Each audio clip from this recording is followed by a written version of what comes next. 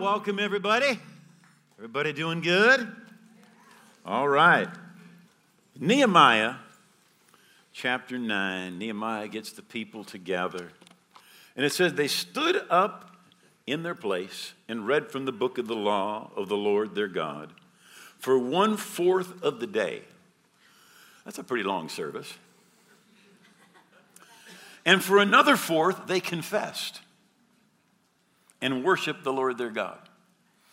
So they read for a 1/4, they confessed for a 1/4, and then they spent time worshiping. In Philemon, it's just a little book with one chapter, the 6th verse says, that the sharing of your faith may become effective or effectual or like supercharged by the acknowledging of every good thing that is in you in Christ Jesus. So we're going to be ministering to the sick tonight, but before we do that, I want to share just a few thoughts and maybe have us confess. We won't confess for a 1/4 of the day, but we'll do a little confessing if that's all right. I want to begin in Luke chapter 13 in verse 10. Now Jesus, was in one of the synagogues on the Sabbath. And behold, there was a woman who had a spirit of infirmity for 18 years, was bent over, and could in no way raise herself up. So if a medical doctor had been there and taken the time to examine her, do x-rays, they may have said that she had a certain sort of problem with her spine, and medically speaking, they would be correct. But the root cause behind that problem, in this case, the Bible says, was a spirit of infirmity. It was a demon spirit. And she was bent over. And she's been this way for 18 years. Can in no way raise herself up. When Jesus saw her, he called her to himself and said, "Woman, you are loosed of your infirmity." He laid his hands on her, and immediately she was made straight and glorified God. But the ruler of the synagogue answered with indignation because Jesus had healed on the Sabbath, and said to the crowd, "There are 6 days in which men ought to work. Therefore come and be healed in them and not on the Sabbath day." The Lord then answered him and said, "Hypocrite." How many know Jesus was not really, he never took that course on winning friends and influencing people. "Hypocrite, does not each one of you on the Sabbath loose his ox or his donkey from the stall and lead it away to water?" Now listen, ought not this woman, being a daughter of Abraham, whom Satan has bound, think of it, for 18 years, be loosed from this bond on the Sabbath? And when he had said these things, all the adversaries were put to shame, and all the multitude rejoiced for all the glorious things that were done by him. He said, ought not this woman, being a daughter of Abraham, whom Satan has bound, think of it, for 18 years, be loosed? So Jesus is saying she ought to be loosed.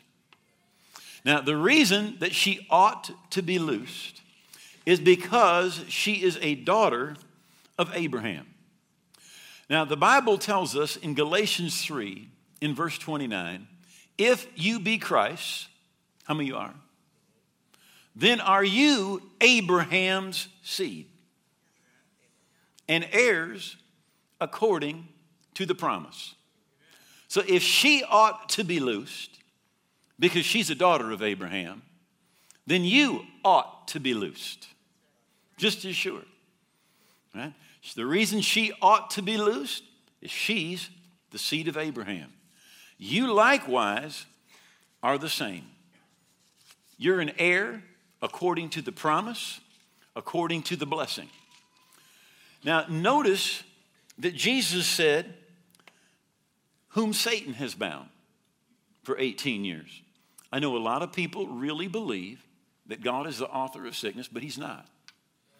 Acts 10:38, how God anointed Jesus of Nazareth with the Holy Spirit and power, who went about doing good, healing all who were oppressed of the devil.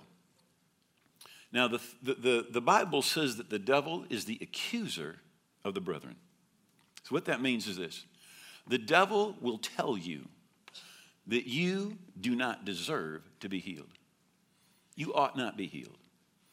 because of what you've done, because of what you've thought, because of things you haven't done. He'll tell you, you ought not be healed. But Jesus said, you ought to be healed. Not because of what you have done. No, you ought to be healed because of what Jesus has done. That's why you ought to be healed. Right? You're Abraham's seed and heirs according to that promise. So, I think we ought to make a confession that you ought to be healed. So why don't you repeat this confession with me? It's my right to be completely free. Because Abraham's blessings are mine in Christ.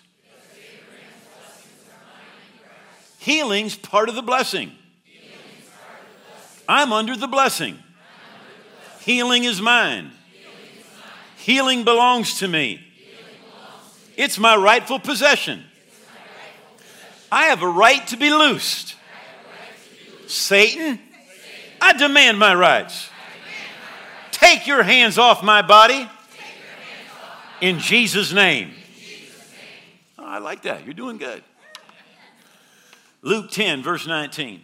Behold, I give you authority to trample on serpents and scorpions and over all the power of the enemy. Jesus said, and nothing shall by any means harm you or hurt you. And I want to remind you that Jesus said, whom Satan has bound for 18 years. Sickness is a power of the devil. But Jesus has given you authority over serpents, scorpions, over all the power of the devil.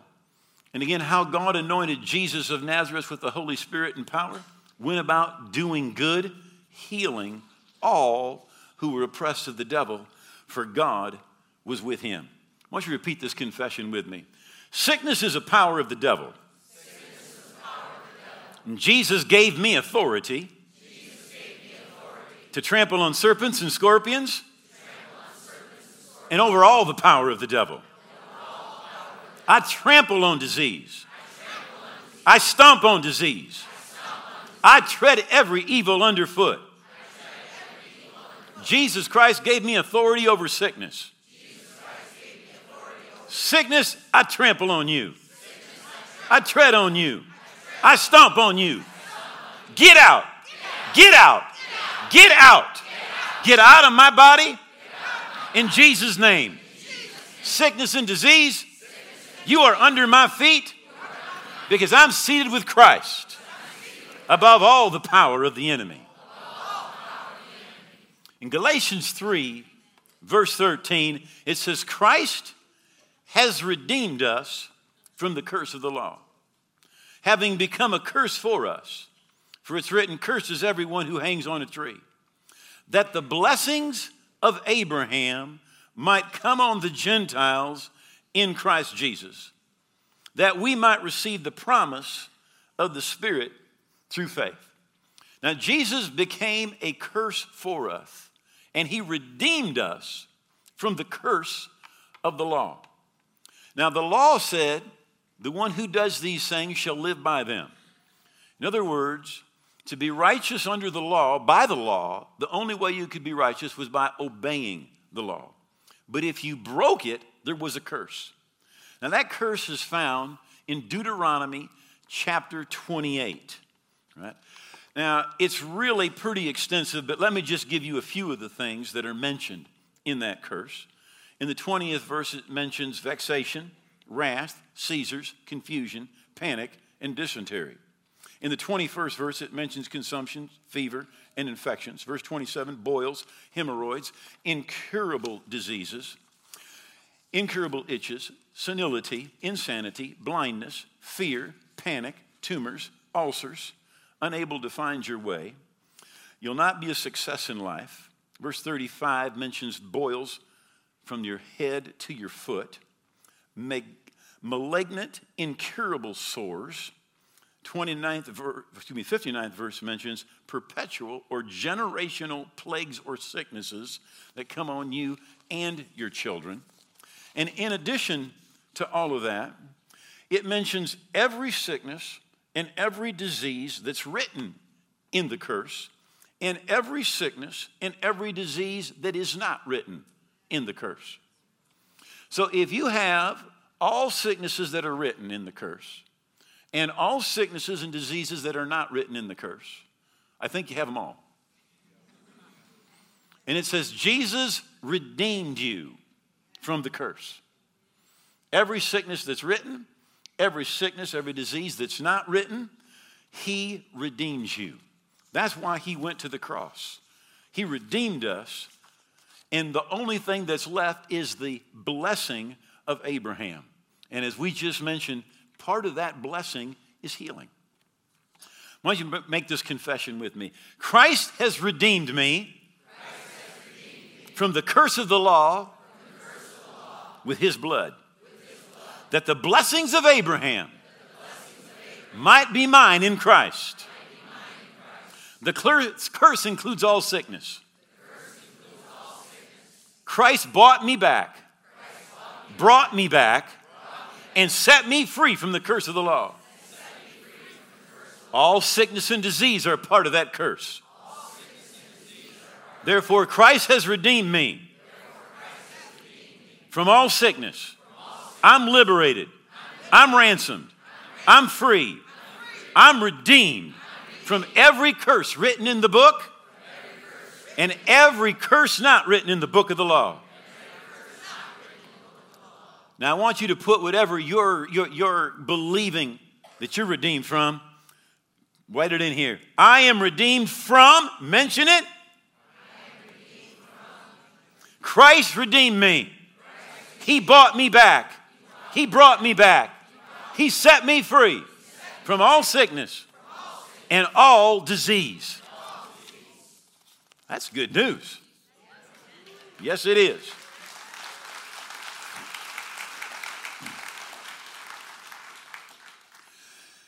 One more confession here. My body belongs to Christ. Satan, you can't make Christ's body sick. How dare you trespass on God's property? Take your hands off God's property. In Jesus' name. My body is the temple of Jehovah Rapha, the Lord that healeth me. He's healing me now. I've been bought with a price. The blood of Jesus cleanses me from all sin and defilement of the flesh.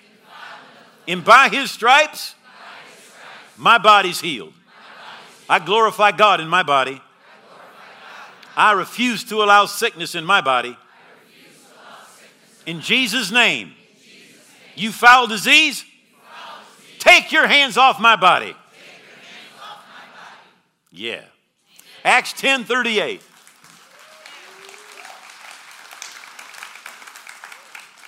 How God anointed Jesus of Nazareth with the Holy Spirit and power, who went about doing good, healing all who were oppressed of the devil.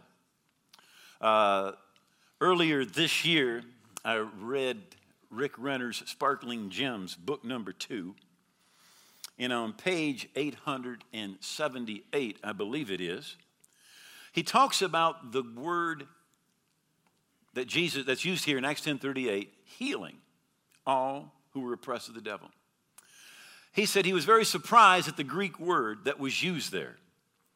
He said that the word literally used throughout Greek history is used as treatment or cure or remedy. It depicts a sickness that has been progressively healed rather than an instantaneous healing. So here's what I want you to grab from this. Sometimes healing is instantaneous, but it's not always instantaneous. In fact, in Acts 10:38, the word that's used there is a word for progressive healing, right? In fact, in Mark 16, Jesus said they'll lay hands on the sick and they will recover. Again, denoting a process. And too often, when people don't see an immediate, total manifestation of something, they're just like, well, I just didn't get it, or I just got a little bit, right? But what you need to do, again, is keep the switch of faith turned on. Keep on believing. The same power that raised Christ from the dead, Romans says, it quickens, it makes alive your mortal body. And just keep confessing, God's power is working in me. God's power is working in me. It's bringing healing. It's driving out disease. It's restoring my body. Just keep on confessing. Right? Now, I mentioned this morning, but I just want to mention it again before we minister to people. You know, as we minister to people, there's kind of like three categories of people who who come to be prayed for, and some people are believing with you. All right, they're like, yeah, come on. All right, but other times it's like people are in neutral. Right, and it's kind of like you got to push for them. Right, and there's other times where you come to pray for people and it's like they got their brakes on. All right, I want you to put the switch of faith on today. Put the switch of faith on. Right? Keep on believing. Right? Jesus said they'll lay hands on the sick and they will recover. At some point, faith has to be released. When we say, God is going to heal me, that's hope. Hope always has to do with the future. Now, faith is. Faith always is. Faith is always now. I believe I receive now. At some point, you have to believe you receive. Now listen, faith is the evidence of things not seen. It's the evidence of things not seen. You see, you say, well, I don't see it yet. That's why you need faith. I don't feel it yet. That's why you need faith. You believe you receive. And Jesus said, you will have them.